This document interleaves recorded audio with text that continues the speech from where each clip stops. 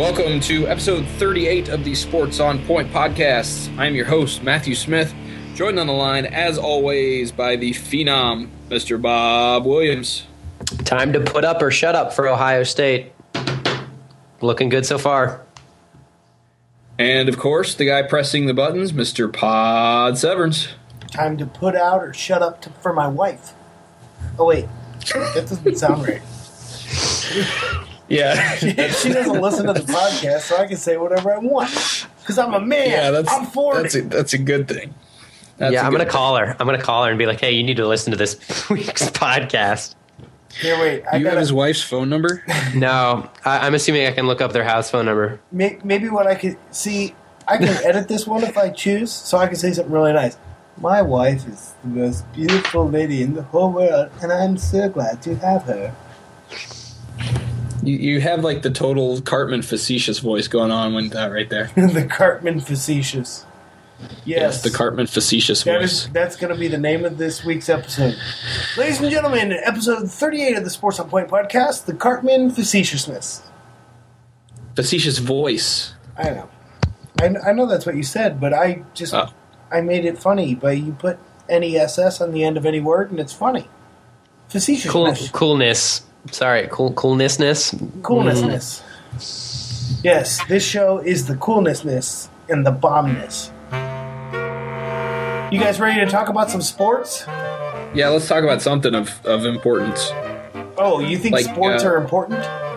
They are important. They are. Important to us, Bob. That's right. It's our livelihood. We get paid a whole nothing to make these episodes. And to be fair, if you're downloading this and listening to it, it's probably important to you as well. And we respect that. You know what's important is knowing that you have the right teams in the Super Bowl. That is important, Matt. Nice segue, by the way. And not the type that you run off the side of a cliff.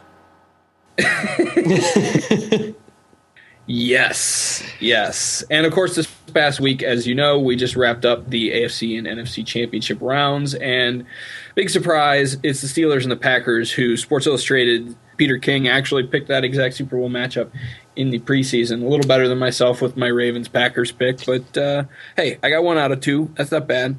No, that's actually pretty bad. And I'm not really impressed with Peter King. It's Green Bay, who was like the sexy media dark horse, and then Pittsburgh, who, hey, it's Pittsburgh. I'd be more impressed if someone picked Arizona and Cleveland and it happened. Or if they picked Arizona and Pittsburgh 2 years ago, that would have been somewhat impressive, although not quite as impressive. But, yeah, agreed. It's not exactly stepping out on a limb there. But how many people honestly had both picks right? And how many of them have a public voice like Peter King? I think you got to give him a little bit of credit, especially considering the Steelers were not exactly all that awe-inspiring last year. And coming into this year, it was kind of a mixed bag. You didn't really know what to expect from a team that offensive line looked so terrible last year. And to be perfectly honest with you, they're still not that good. But as always, it's the mature playmaking ability of Ben Roethlisberger. Even if he is the most immature person on the planet off the field, he seems to do a pretty good job on the field. And of course the vaunted Dick LeBeau defense that will lead you to a lot of Super Bowls if you give him an opportunity to. But let's talk a little bit about that game. We said on the show last week, I was kind of the opinion that the Jets, by keeping their mouth shut and showing the respect that they haven't shown in the past years, were kind of off their game and out of their element. And I think watching the first half of this game, I think that played a part in this game. It was not an emotional game. They didn't come out on fire like they did the last 2 weeks. And if they'd have played with the same fire in the first half that they played with in the second half, we might be talking about a different result. We might have been, but it's honestly really tough when you don't get the balls to start off being the away team, and then Pittsburgh puts together such a great time-consuming drive where it was just pretty much crazy Pittsburgh offense where give the ball to Mendenhall. Hey, look, he'll take us right down the field. So, when you get beat and destroyed that first series by a team just pretty much running the ball, that's tough. It's good to see that they, did come back and make it somewhat of a game in the second half. But that first half was just almost unwatchable if you were a Jets fan.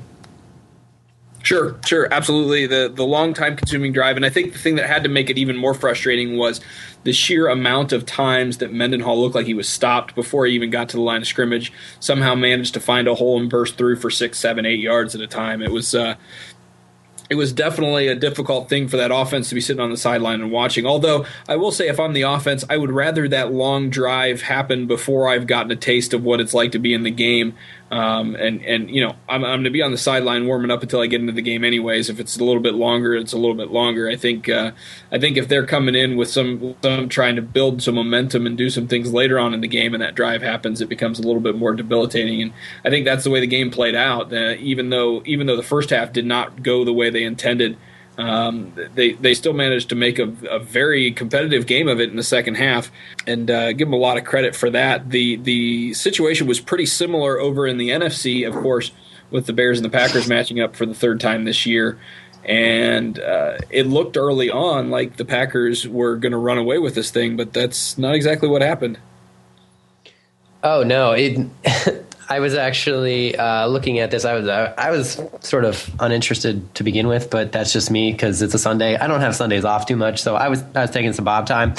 I was paying attention to the game while I was online, and I was just sitting here at 7-0. It's 7-0. I was waiting for the Packers to explode. You know, all week we were talking about this offense and how well they did the previous week, and how great of a quarterback Aaron Rodgers did, and Aaron Rodgers had an okay game. It wasn't really anything great. 17 for 30 for 244 yards. Yeah, he had some really good passes here and there that broke open that drive where they got the first score. But it seemed to be that, I don't know, that first half of the game was just kind of like lackluster, blah.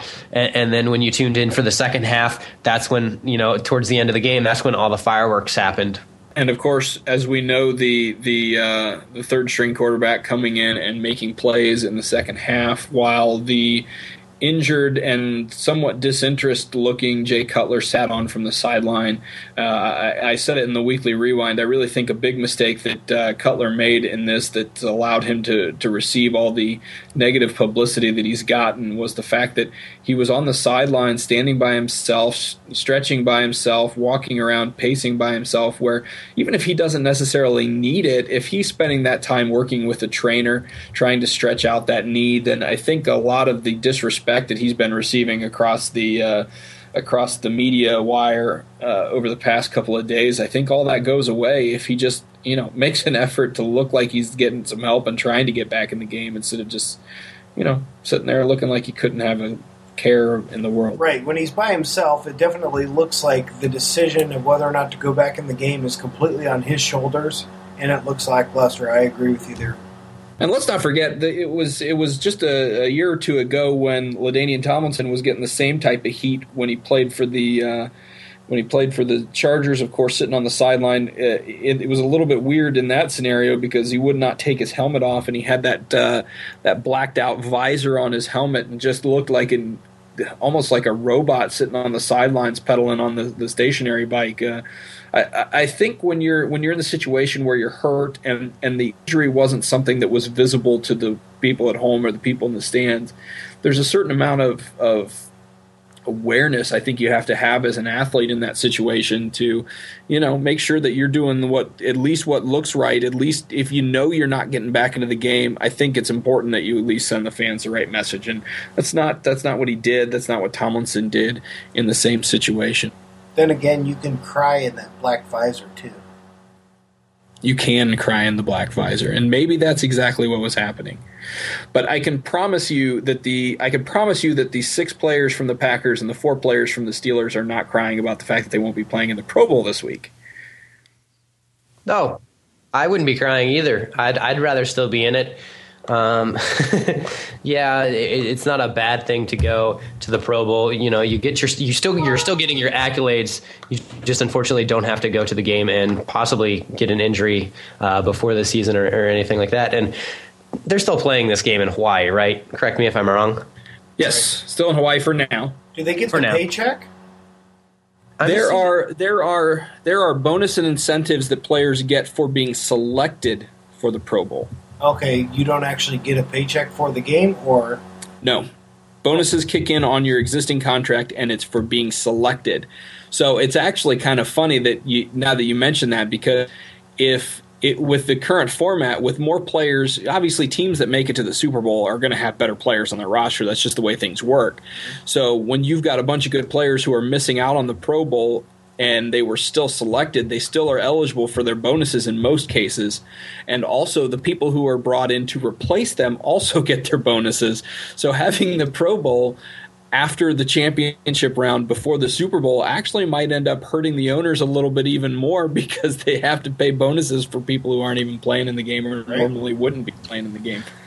But it also, gets some names out there who did really well, some younger guys who can, possibly replace, the Troy Palomalus or the James Harrisons of the world and get their name out there a little bit, which might actually help their team out next year.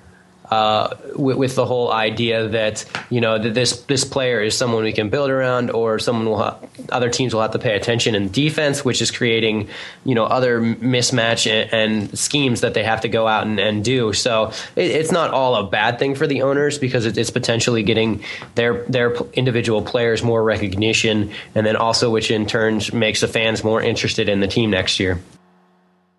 Yeah, for sure. It definitely helps them in the long run. That is, of course, if there is football being played next year. I think the important thing, and the reason that we're going to continue to see the Pro Bowl being played on the week before the Super Bowl, is last year they gave it a shot and got a 7.9 rating on the Pro Bowl, 39% higher than they had for the Pro Bowl the year before, and that was despite the fact that the Pro Bowl was moved from I believe NBC 2 years ago to ESPN last year. Normally when you move a program from free television to pay television, the ratings almost always drop. And in this particular case, not only did they go up, they went up significantly. So obviously having the Pro Bowl in between the championship and the Super Bowl is at least a winner in the short term. And if it continues and the trend is good ratings again this year, I don't see it moving anywhere else anytime soon.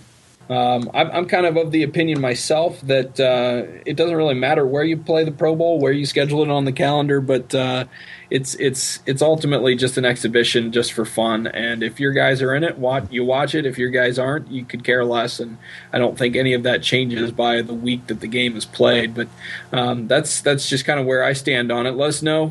Hit us up in the website, and hit us up on Twitter and on Facebook, and let us know what you think. So, Matt, what happens to the draft if there's a lockout in the NFL? It's actually a funny thing that you asked that question, considering, I wrote it on the outline and we knew that we were going to talk about it. So it's really coincidental. It is coincidental.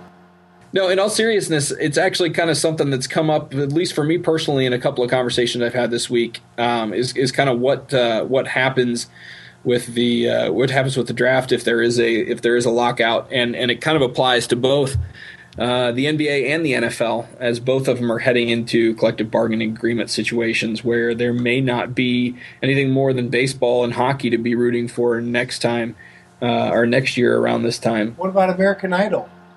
That's kind of scary. It definitely scares me. So is your comment, Bob? We'll be spending a lot of time learning how to pronounce Russian hockey players' names and other things like that, which I'm not exactly. Vladimir Putin! You can't even Nabokov.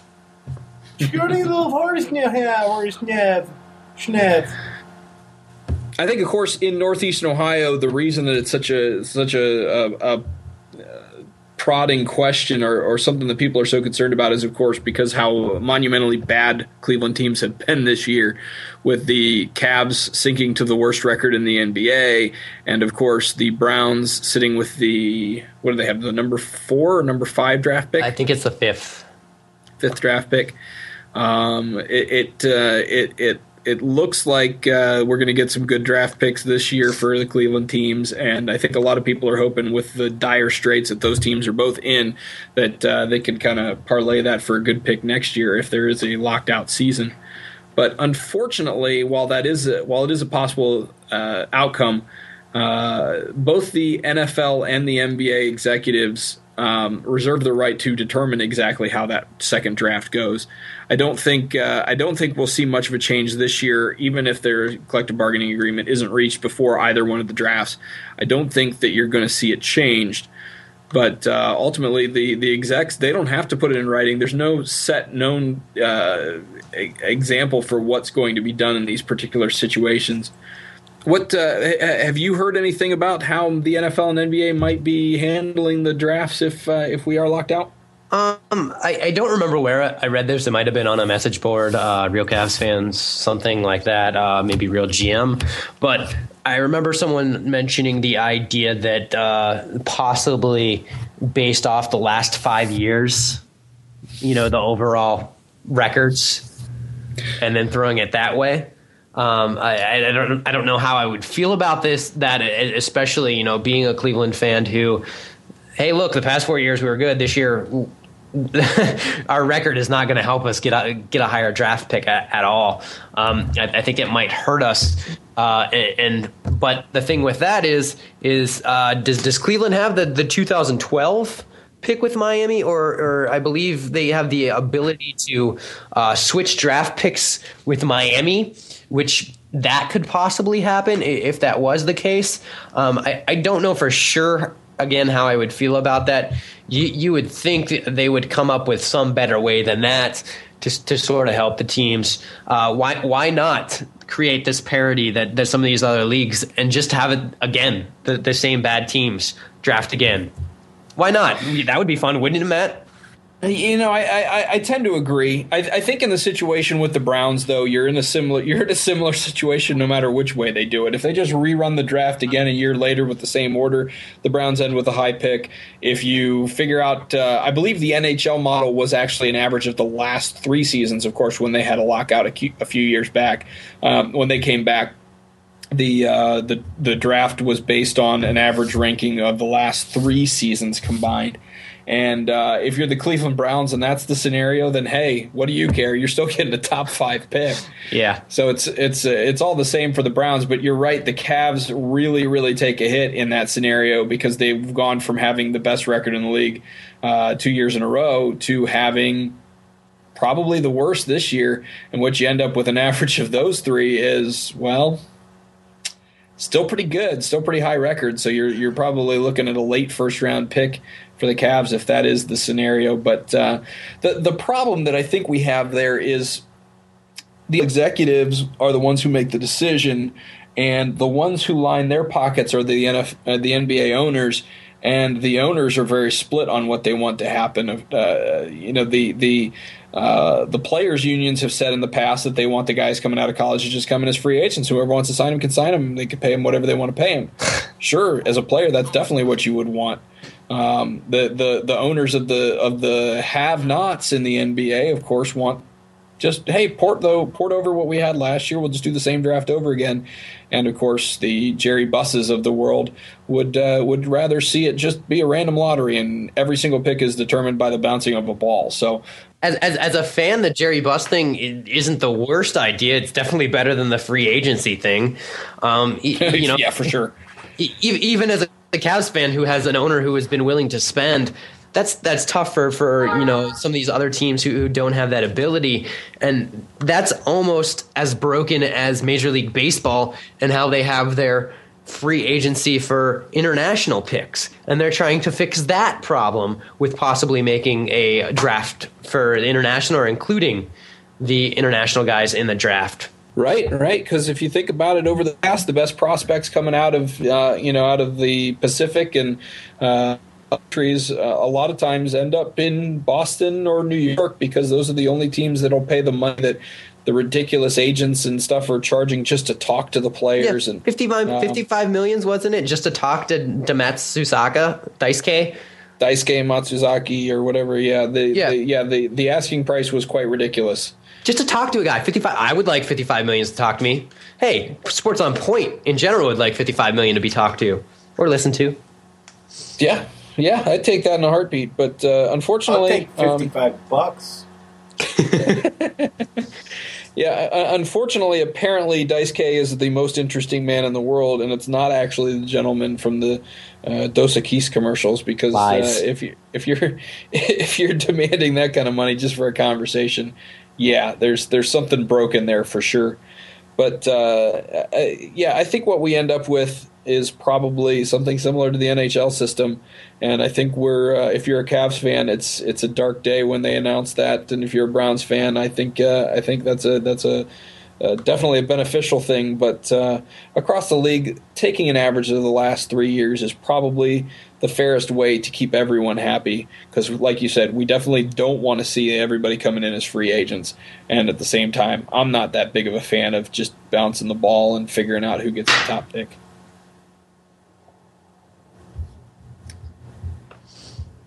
We'll be back right after this. Insert witty music. Witty music. Yeah.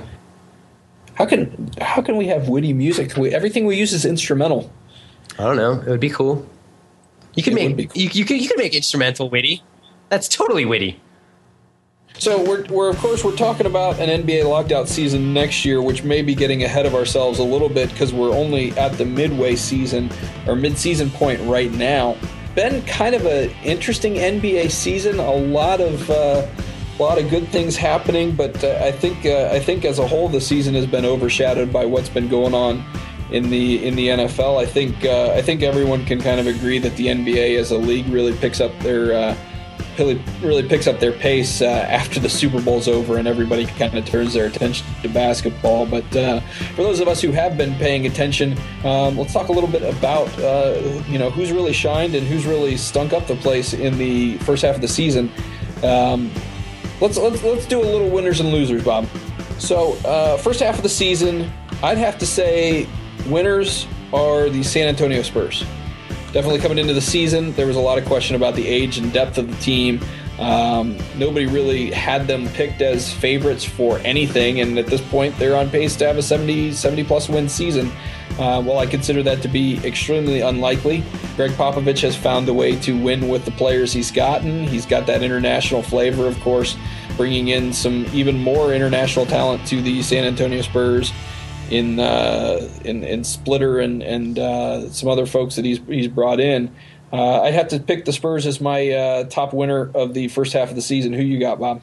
I'm definitely going to agree with that, and I think if we go back to the preseason preview that we had, or the season preview, I think you were talking bad about the fact that I think I still had San Antonio up there. I don't know. It's kind of messing with my head right now, but definitely San Antonio. You have a healthy Tony Parker. You have a healthy Manu Ginobili. You have Tim Duncan, who doesn't have to be the Tim Duncan of old, where, hey, look, we're going to chuck it down to Tim Duncan, and Tim Duncan's going to carry the team. He's playing a perfect complement piece to this entire team. It's still Tim Duncan's team, but it's the San Antonio Spurs. Like you mentioned, Splitter has done really well. You can't forget about George Hill, DeJuan Blair, and even Richard Jefferson's having a better year than he had last year. So I definitely agree with that. And they're the team right now of the NBA.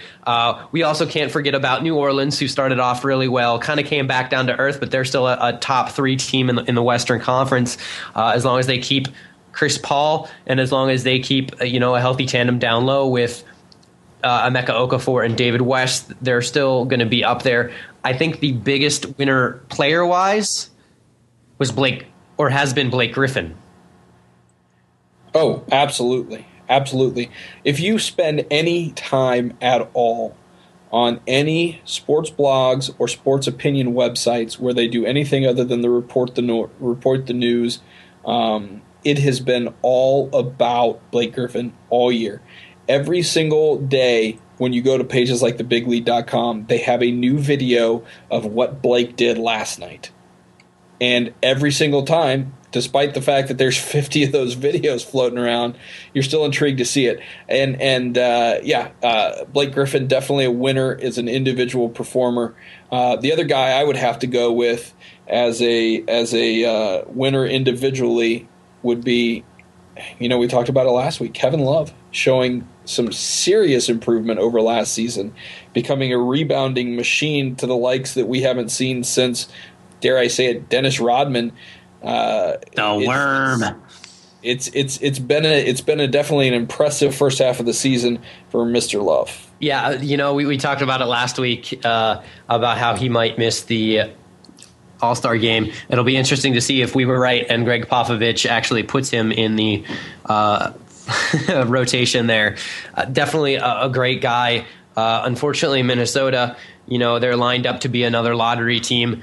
And I saw actually a tweet from John Hollinger talking about how it had Minnesota drafting Kyrie Irving as their another point guard, which I actually sent back a funny little response comparing Khan to Matt Millen when Matt Millen decided to draft every wide receiver in the first round. Every wide receiver available. Of course, it's funny because a lot of the people in the media have been quick to jump all over Khan, and it's funny because I don't know if how many people realize this, but Khan was a sports writer. He actually got into the sports world as a journalist first, and made his way into the position. So, anytime you see Jay Mariotti or those guys on Around the Horn or whatever talking about how different they would do things from the current ownership, just always remember that Mr. Khan was that guy, and we see how that's worked out. So obviously those are the winners of the first half of the season. Who you got in the losers bracket? Well, other than pointing out the obvious of Cleveland, I'm actually going to throw out right now. They're tied for the 5th seed, but they definitely have some issues right now, and that's Orlando. Because coming into the season, when everyone was talking, I know you were propositioning them as possibly the first team out of the East. They're right now they're tied for Atlanta with a 5th. They've had some major overhaul of their roster, and it'll be interesting to see how the second half plays out for them. But I think right now they're in some deep water, and see if they can actually tread it and possibly right the ship. Sure, I think that you're dead on point, and you've brought it up now twice, and I appreciate it a lot that my preseason picks have not exactly been point on, specifically with those two teams. Right. Sorry. I'd have to say personally that I really feel like the New Jersey Nets are a big-time loser as far as the first half of the season is. Obviously, I think it's a smart decision by Mikhail Prokhorov to step away from the Carmelo Anthony deal. But obviously, while all of those talks were going on, the team was playing terrible. And, of course, a lot of the speculation considered to be playing a part in that. Of course, a lot of the speculation in that whole process was that Anthony would not re-sign with the Nets. So, of course, if you're Mikhail, why do you trade for him? You're not going to re-sign him anyways. It's renting a player for a half a season. But in the meantime, your whole team has been kind of dragged through the media muck. And all in all, I think that lands them in the losers bracket in my mind. You can't go wrong there. As much as they are in the loser bracket, we'll talk about Carmelo Anthony right now, and I'll say Denver's in the loser bracket right along with them. They have a star player who's definitely not happy, who doesn't want to be there, and you can tell this team has been agitated all season. I thought they were going to play better than what they did. I think I had them a top 4 team if all their players and pieces were playing right, and it's totally not. Yeah, they're still 26-18, only 3 games back of the third spot, but it's more of a, is he going to stay there at this point, which it looks highly unlikely. If Denver can get anything from him, they're definitely going to take it, because why just let him walk? But again, going back to your New Jersey thing, it's not so bad for them in the fact that they're lining themselves up to be another top 5 pick and build with their core. They do have Derek Favors, they do have Brook Lopez, they have Anthony Morrow, who's done really well with them. They could possibly get another piece to keep building that. And I don't. Yeah, they're losers. They didn't get the Carmelo. They didn't want the trade that they won, but I don't think they're completely so bad, I guess, in that sense, because they have the ability to possibly get another piece to build. And if you are a young team, which they are, if they can flip Troy Murphy for someone. They definitely have Chris Humphreys there, who's done really well. So I think it's not so bad. They're not, yes, they're losers because, hey, look, they have the second worst record in the East, but there's still like a silver lining. Well, and of course, having Chris Humphreys in your lineup means you've got Kim Kardashian sitting courtside, and that always boosts team morale in and of itself. Well, I thought Jay-Z boost morale because, when he's there, you have Beyonce too.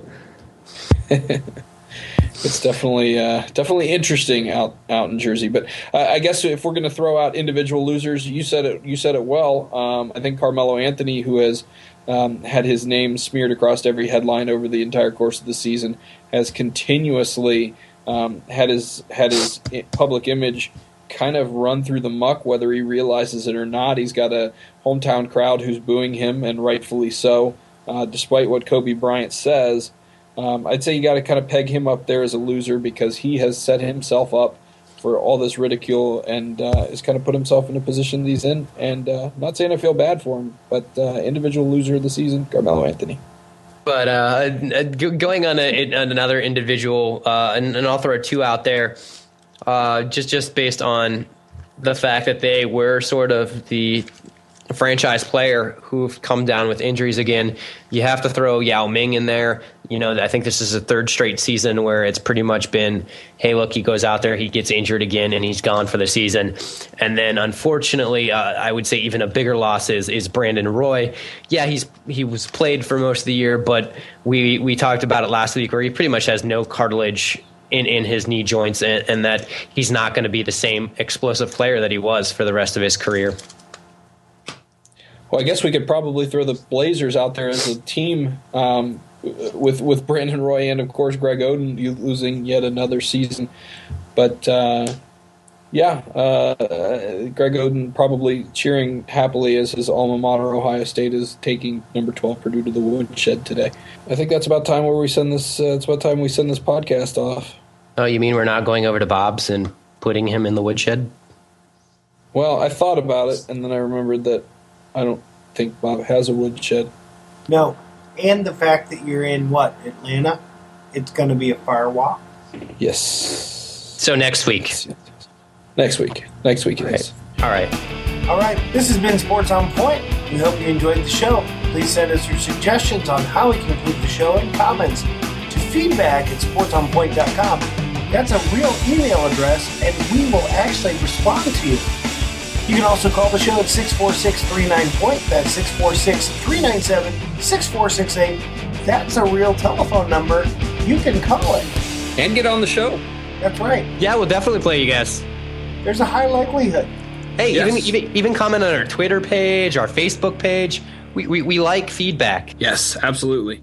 Well, thanks for listening, everybody. I do want to point out before we go that if you decide that you want to hump your quarterback on national television, you probably want to make sure you're doing it during a commercial break. Way to go, Mr. Mendenhall. Or if you're a franchise quarterback, you do not want to wipe your boogers on the backup quarterback. Good job, Mark Sanchez. Yay, humping and boogers. There's an episode title right there. Yay, humping and boogers. I like it. Yay, humping and boogers. That's funny that happened in the same game, too.